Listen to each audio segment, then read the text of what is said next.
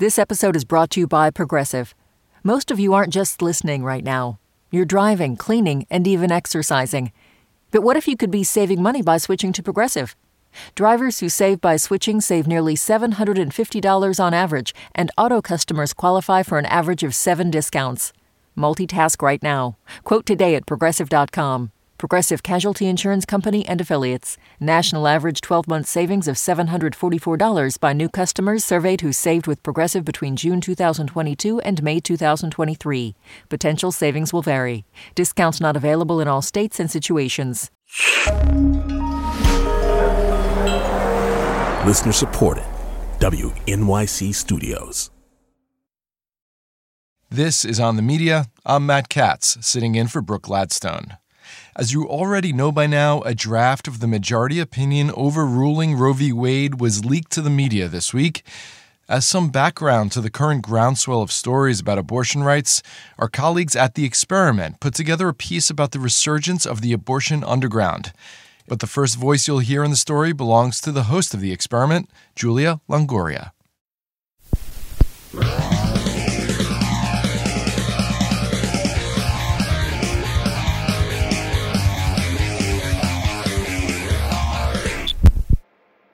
Okay, tell me the story of your coming to the story. Yeah, so it's actually kind of bizarre.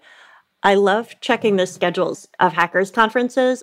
Jessica Bruder is a freelance writer for The Atlantic, and she's not a tech reporter. I am not a coder. I'm not super tech savvy. The reason she likes hackers conferences is because of the kinds of people who attend them. My beat has essentially become subcultures. Welcome to Hope 2020. There's so much going on over the 9 days of Hackers on Planet Earth 2020. Hope seeks to build a vibrant, supportive community of hackers, and you're here. Welcome. There's always somebody doing something really smart for the Hacker Halftime show or something. We have a talent show, Hackers Got Talent. So I remember I was flipping through their sessions online, and it was just what you would expect at a hackers conference. Privacy. Defending your system through binary recompilation. Coding. Resistance to the NSA-level global adversaries. A surveillance state. And then... I'm very happy to welcome Maggie Mayhem on Hackers in a Post-Roe versus Wade World. Randomly, out of nowhere, abortion. I believe that abortion is information technology. So this is a talk that will be very frank about abortion in all kinds of contexts. So it was this session presented by a woman who called herself Maggie Mayhem, and she had this very Riot Girl vibe. Dark eyeliner, big earrings, and she was talking about the criminalization of abortion. Since right now people are looking for self-managed abortion, but that can be a really scary thing to hear. Self-managed abortion, isn't that a back alley abortion? Isn't that the wire hanger that we're all so afraid of? And in this case, when I was growing up in the mid-90s, the idea that I had was when it came to abortion, it was either the clinic, and the clinic was safe and warm, or it's the coat hanger, which is the back alley, which is what happens when abortion is restricted. But it just may be that self-managed abortion is the solution we need until we can actually secure legal rights. And I'm going to reassure you on why it might be okay. There has always been a network of underground abortion. They eventually realized that abortion itself wasn't maybe as complicated as they thought it had to be. And she held up this thing I'd never seen before. The equipment looks simple, basically a jar with tubes. Which was, in essence, a DIY abortion device from the early 70s. It kind of looks like a home brewing or science fair project with these long, clear plastic tubes coming out. And it was based completely off of what doctors at the time would have been using. And you can find activists who are providing care using these right now in the United States. I'd never heard of a device like that. And I wondered, where did this thing come from? And I also wondered, what does this mean, given that Roe versus Wade could be overturned in June? What does this mean now?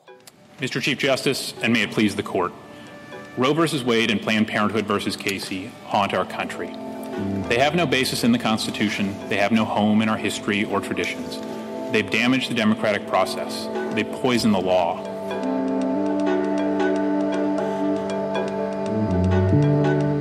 Since before Roe versus Wade was decided, pro-abortion activists have used the cautionary tale of the coat hanger as an argument to make sure abortions are legal, safe, and accessible inside doctors' clinics.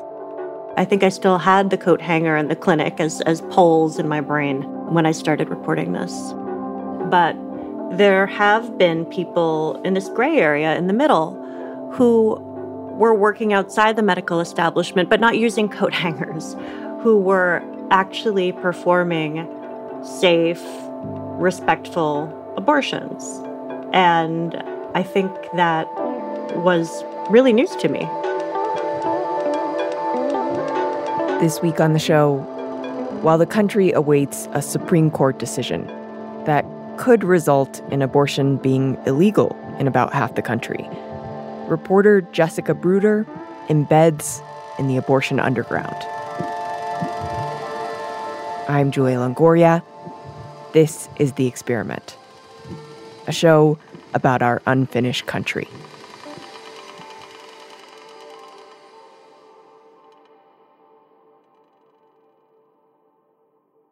On the Media is brought to you by ZBiotics. Tired of wasting a day on the couch because of a few drinks the night before? ZBiotics Pre-Alcohol Probiotic is here to help. ZBiotics is the world's first genetically engineered probiotic, invented by scientists to feel like your normal self the morning after drinking. ZBiotics breaks down the byproduct of alcohol, which is responsible for rough mornings after. Go to zbiotics.com/OTM to get 15% off your first order when you use OTM at checkout.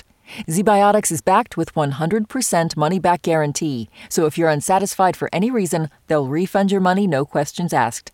That's zbiotics.com/OTM and use the code OTM at checkout for 15% off. At Radiolab, we love nothing more than nerding out about science, neuroscience, chemistry. But we do also like to get into other kinds of stories. Stories about policing or politics, country music, hockey, sex. Of bugs. Regardless of whether we're looking at science or not science, we bring a rigorous curiosity to get you the answers. And hopefully make you see the world anew. Radiolab, adventures on the edge of what we think we know. Wherever you get your podcasts. So it sounds like Maggie Mayhem sent you down a bit of a rabbit hole. What did you learn about the history of abortion in our country? So to start, I hadn't even heard about the quickening. Have you heard of the quickening? No. It sounds like a film title, doesn't it? Yes.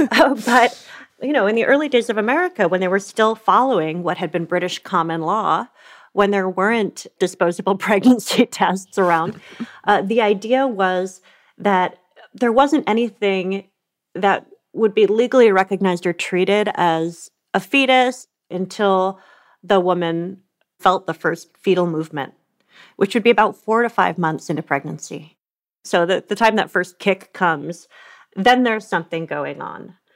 And until the quickening, it was perfectly legal for women to go out and pursue treatments to bring down the menses, as they called it. So early in the 19th century, you could go to a midwife, you could go to other traditional healers, and that was pretty uncontroversial. By mid-century, you've got newspapers with all these advertisements for things like Madame Durnette's lunar pills, and some of those commercial preparations could kill you. So some of the first laws set up to regulate abortion were really poison control measures aimed at those concoctions. They weren't there to make some sort of moral point. They were there to keep people from drinking stuff that might kill them. So when did social attitudes toward abortion start to change? Yeah, so it was around the 1860s that there was this shift in how abortion patients were perceived. There was a lot of racism and nativism going on at the time, stoking fears about white women having fewer children than immigrants and people of color. The anti-abortion leader, Horatio Storer, who was running the anti-abortion campaign, he literally asked whether the West would be, quote, filled by our own children or by those of aliens. And said, this is a question our women must answer. Upon their loins depends the future destiny of the nation. Wow. And Horatio Storer led the campaign against abortion for the newly organized American Medical Association. Wow, so the American Medical Association was organizing against abortion in this way. Yeah. At the time, doctors, who were just about all male, weren't the ones who were delivering babies or performing abortions. Midwives were. So the American Medical Association was trying to drive out competition, and they decided to campaign against abortion, and it worked. Within a generation, every single state had laws that criminalized or restricted abortion. Good evening. Tonight, the subject of abortion. The illegal termination of pregnancy has reached epidemic proportions in this country. Abortion will continue to be a critical problem, and for those involved may call for desperate decisions that result in dangerous medical complications. So basically, when you have abortion becoming totally criminalized, it goes underground, which means some people are going to resort to really dangerous methods. The facts are astonishing.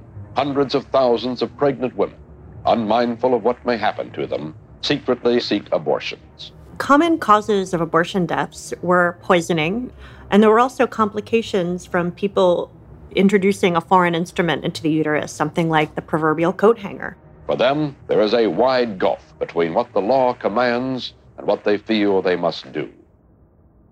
By 1965, botched abortions accounted for 1 in 5 maternal deaths. So around that time, activists started organizing to make abortions safer. They knew how horrific they could be if they were done in the absence of good information and help, and they wanted to change that. It's a dignity and control of your own body issue. So one of those activists was Carol Downer. Earlier this year, I went to LA, and we ended up sitting on her porch and just chatting for hours.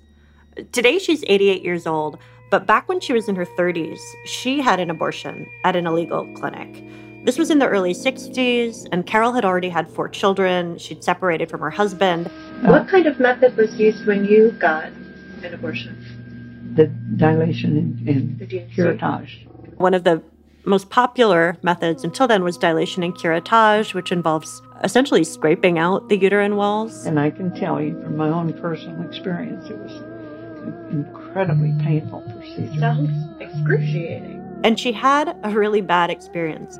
It was painful, it was traumatic, and that got her on the path of wanting to make abortion safer, more accessible, more humane. Although she didn't really know where to start. I was a housewife. I had no way of connecting to activists, especially in the feminist movement, except the abortion committee. She joined the abortion committee of the National Organization of Women in LA. Because I had an abortion and had children, and I was very aware of what that was all about. So as part of an effort to educate herself, she started shadowing illegal abortion providers. And I was assigned the ex-military guy. Mm-hmm. This guy was a sexist pig, if there ever was one. And I was really appalled at some of the equipment that he used. Mm. And these women were just trembling. He's sitting back in his chair, admiring their vulvas. And just, it was just nasty. It was really, really bad. Now, we knew the abortion biz. Yeah. We knew you took who you could get. But there was one abortion provider that Carol did feel she could learn something from. His name was Harvey Karman, and he was running an illegal abortion clinic in LA. It was right next door to the Christian Science reading room. What a trip. And I was brought up Christian Science, too, by the way. Yeah. Now, the thing that was different about Harvey was that he had created a plastic cannula. The Karman cannula. Which is essentially a straw that could be connected to a syringe for suction. This suction device was, in fact, a great improvement. And much less pain and much less complications. It was a soft, plastic, flexible straw that could make a first trimester abortion much less traumatic than some other methods. Well, he had a name, the non-traumatic abortion. They called it a lunch hour abortion because you could go in, get it done safely, and then go back to what you'd been doing beforehand. You can see the procedure that he's doing. This is something we could learn. So that sparked us to start paying more attention and becoming even more hands-on involved. The idea was, why shouldn't we know how to do that? Wouldn't that give pregnant people more autonomy than having to rely on a male-dominated medical system? When we first started, there was no manufactured Carmen cannula. Okay. Harvey made his own. So in 1971, a friend of Carol's, who was part of the same feminist group, Lorraine Rothman, borrowed one of Carmen's devices and tried to figure out how to make a version of her own. What she did was just make a tube and then take a little razor blade and notch it. And there's your cannula. And built something they called the Del-Em, which was a mason jar, some aquarium tubing, a syringe to create a vacuum, and a cannula, which was what the person who was performing the abortion would carefully insert through the cervix. And essentially just created this device that could be used to safely empty the uterus. And they showed hundreds of women how to have safe, successful abortions in that way. The Del-Em is the same device I first saw at the Hackers Conference with Maggie Mayhem. What does Del-Em stand for? Yeah, well, in the beginning, they called it just a menstrual extraction kit, which gave it this, plausible deniability, because the idea is, well, we don't know if we're pregnant. We want to get our periods over with in, a half an hour rather than several days. That way, if they ever got accused of performing abortions, it could be, well, we didn't know. So they did demonstrations, and a lot of it went over quite well. But then they met one doctor at a clinic who was just hostile to the whole idea of it and referred to what they were showing her as a dirty little machine and kind of turned her nose up at it, as in, like, how do you clean that dirty little machine? And apparently it really cracked up these feminists. So they turned it around, decided to reclaim that, and among themselves started calling it the dirty little machine as an in-joke. They shortened that to DLM, and then that became Del-Em. Much later, they ended up pretty much disowning the idea that Del-Em ever stood for dirty little machine because they wanted to be taken seriously. It had been this really sassy way of asserting themselves, to call it that. And at this point, they just wanted people to know that they knew how to create a sterile environment, that when it came to hygiene, they meant business. Later, I'm told, Lorraine Rothman went on to tell people that Del-Em stood for deliberate emptying of the menses. So Carol and Lorraine basically took it on tour. They called themselves the West Coast Sisters. They hopped on a Greyhound bus and over the course of 6 weeks went to 23 cities around the country, giving people speculums. If you've ever been to a gynecologist, you know that's the tool that opens up access to the cervix. And they showed people how to use the Del-Em. I remember at the abortion demonstration, these women are just absolutely blown away in a bad way. Oh, well, coat hanger abortions, right? That's all that's in their mind. Wow. They were getting green around the gills. I was afraid a couple of them were going to faint. So I said, well, maybe this will help. And I took the speculum, found a desk in the adjoining alcove, and invited people to come over and look at my cervix. Showing them how once you can access your cervix, you can do something like a menstrual extraction. Absolutely. They were enthralled. What we did was great because of our process. And the idea was that you would have a group of people who knew each other well and who were there for each other, just to make the whole experience more communal, less traumatic. The other major story today, aside from the death of Lyndon Johnson and the hopes for peace in Vietnam, is the decision of the United States Supreme Court. And then in 1973, the Supreme Court today ruled that abortion is completely a private matter to be decided by mother and doctor in the first 3 months of pregnancy. The freedom to have an abortion is now legal in every state. The basic legal fight is in effect over. So when the Supreme Court legalized abortion across the country in 1973, it would have stood to reason that the Del-Em would disappear, right? I mean, nobody needs this anymore. Why keep that mason jar and aquarium tubing in your closet if no one's ever going to need it? Well, we didn't expect patriarchy to give up. We didn't have any illusions that Roe v. Wade would bring it. I think we all thought it would get turned around sooner Well, we didn't think it was much of a law in the first place. And we thought abortion should not be governed by the law, period.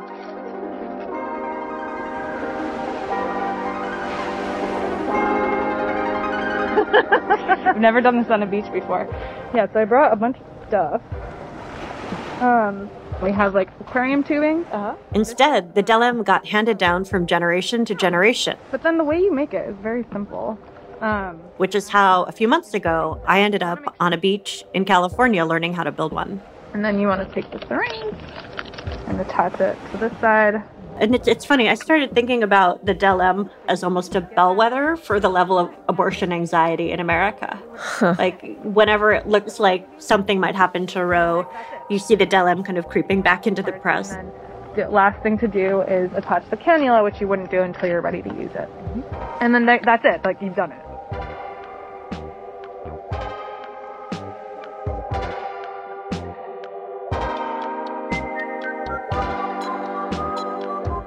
After the break, the bellwether for abortion anxiety returns.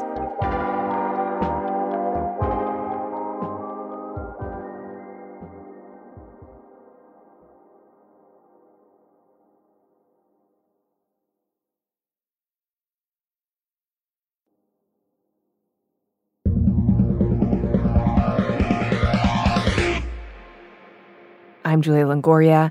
This is The Experiment. Reporter Jessica Bruder stumbled upon an abortion underground, a group of activists who, for decades, have tried to take abortion out of the hands of lawmakers and empower people to take control of their own care.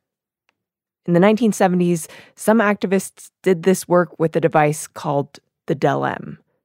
And today, as various states pass laws around the country to further restrict and ban abortion, the Del-M is back. So when I was trying to learn more about the Del-M, I was referred to this woman who I will call Ellie. She's got her own business in reproductive health. So I went out and met her. And she was just getting over COVID. And she was also concerned about having me over to her place. She just didn't want anything to be traceable because she worried about harassment or even violence from anti-abortion extremists. So we ended up in this really strange situation where we were sitting on a beach. Wouldn't be my ideal location to start. It was like she was laying out this unusual picnic because there we are on the beach. You know, maybe 10 yards away, there's two teenagers practicing volleyball. There are people walking their dogs. There are pelicans. It's cold. I'm freezing. And it's really windy, and we're sitting there. And she starts showing me how to build a Del-M. Yeah, so I brought a bunch of stuff. Just on a couple of towels in the sand. Wow. But then the way you make it is very simple.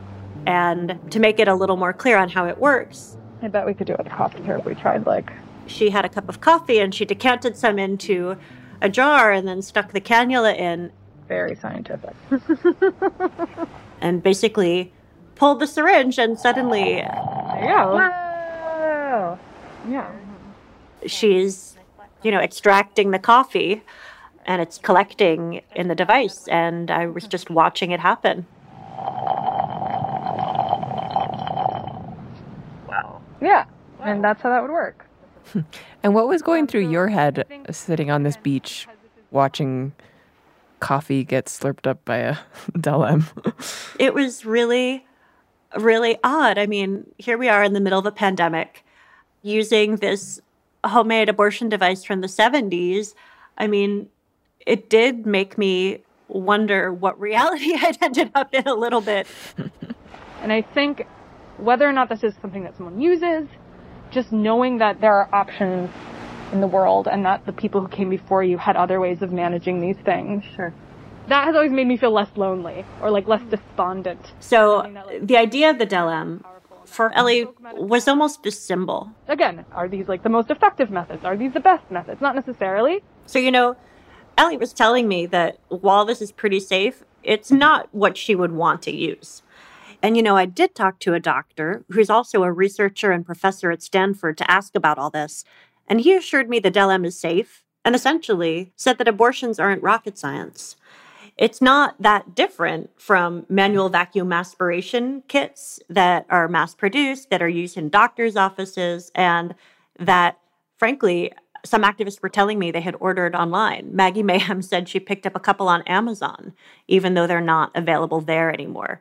So the Del-Em, in a lot of ways, is a relic from the past, and I wanted to get up to speed. I wanted to find out about the other methods that are out there. What methods are the abortion underground today? What are they rallying around? Your call has been forwarded to an automatic voice message system. But as you might imagine, it's really difficult to get people to talk about this stuff. When you have finished recording, you may hang up or press 1 for more options. People don't trust you right away, and nor should they. Eventually, one person recommends you to another, recommends you to another. Hello, hello? Hello, hello. They want to make sure you can protect them. Like, what we're doing is somewhere on the spectrum of, like, straight up really illegal to somewhere in a gray area. Like, we live in a country where doctors have been killed because they provide abortions. And a lot of them knew each other. So if I do bring you in and provide information about what we're doing and how we're doing it, I'm going to need to remain anonymous. And what I saw was that people were getting really creative about getting around abortion restrictions. One of the most interesting examples of that came from this group called Abortion Delivered that ended up driving around offering a sort of abortion on wheels type delivery service. In the abortion world, it's always been this thing that folks have considered and jokingly said, when I retire, I'm going to have a mobile clinic. And when something popped up involving vans, I was fascinated. We would be in one town for, 20 minutes. And then they'd be gone. So we've seen 1,300 patients. We started in Minnesota, really focused on rural areas because there's so few providers in Minnesota. Then we started seeing folks coming over from the Dakotas, North Dakota, South Dakota, also Wisconsin, Iowa. Everyone was crossing over to be able to get the medication. There's something very Road Warrior, almost Mad Max or Station 11 about it. So the group went on, and when I spoke with them, they were in the process of bulletproofing a couple of vans to send to just outside the Texas border. Literally bulletproofed. Yes. Oh, I wish that were able to be a euphemism in these strange times. I know. Yeah.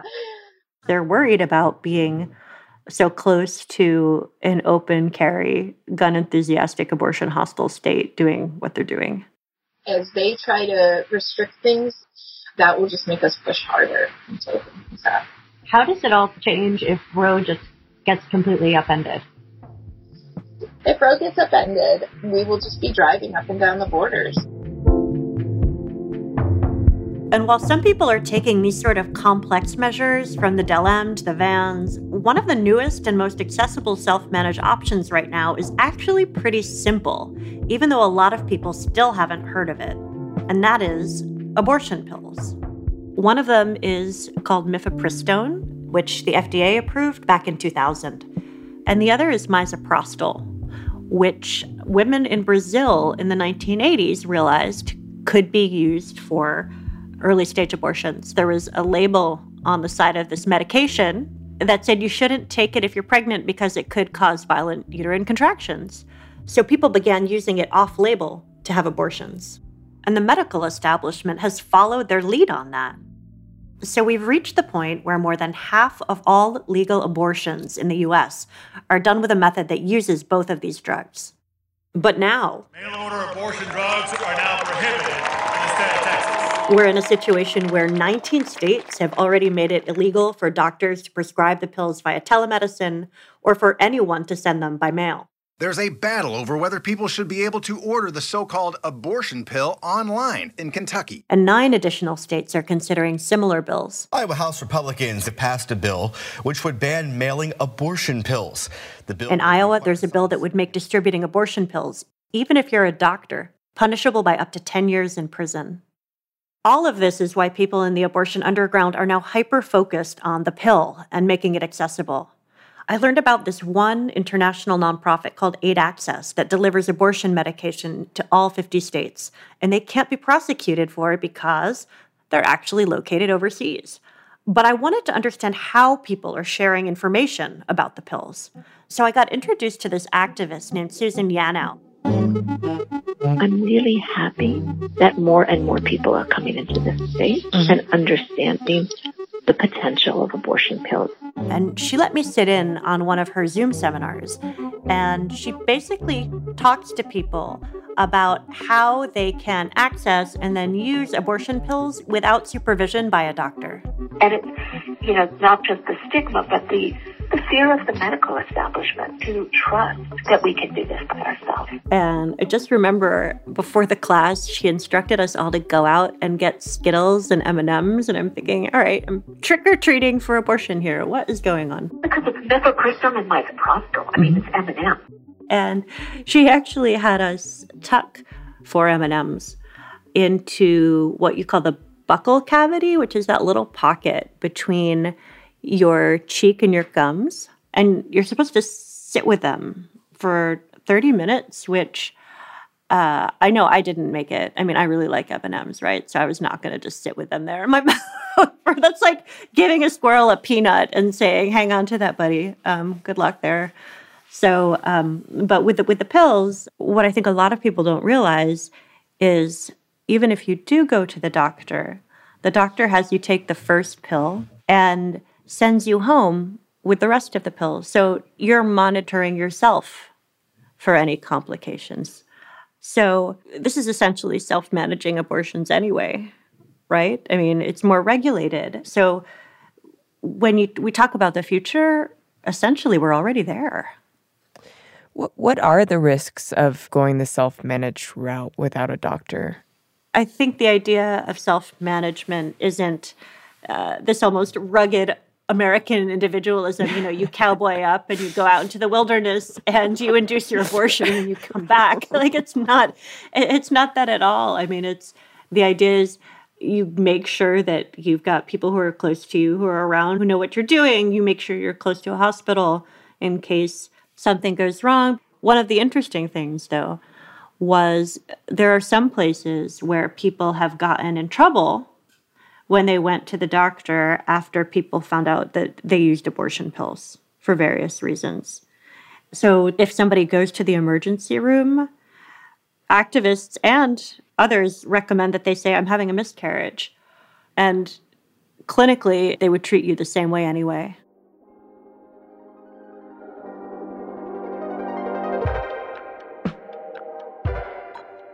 So taking a step back for a minute, it seems like you came upon this story almost by accident. And then as you've been reporting this, we're still waiting for a decision from the Supreme Court. We've seen new abortion restrictions crop up from several states in the last few months. I wonder what it's felt like for you working on this story as the story is unfolding. It's been intense watching all of these restrictions snowballing in real time. In Florida, they just signed a 15-week abortion ban into law. We have Oklahoma and Kentucky, where abortion has now been effectively banned. So it's really coming to a head. And after talking to people who've seen this coming for such a long time and who really were willing to risk their lives and their freedom to help people get abortions, it was interesting to me because I think I thought we were in a place where maybe that wasn't needed in the same way anymore. And what I learned was that the abortion underground never really went away.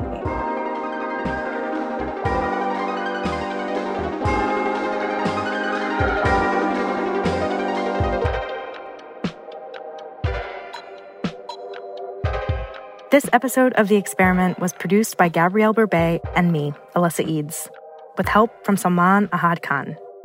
Editing by Michael May. Reporting by Jessica Bruder. You can read Jessica Bruder's full article, A Covert Network of Activists is Preparing for the End of Roe, on our website, www.theatlantic.com/experiment. Fact check by Michelle Soraka and Yvonne Kim. Sound design by Joe Plord, with additional engineering by Jennifer Munson. Music by Tasty Morsels and Joe Plord. Our team also includes Peter Bresnan, Tracy Hunt, Emily Botine, Jenny Lawton, and Natalia Ramirez. If you enjoyed today's episode, please take the time to rate and review us on Apple Podcasts or wherever you listen. The Experiment is a co-production of The Atlantic and WNYC Studios. Thanks for listening.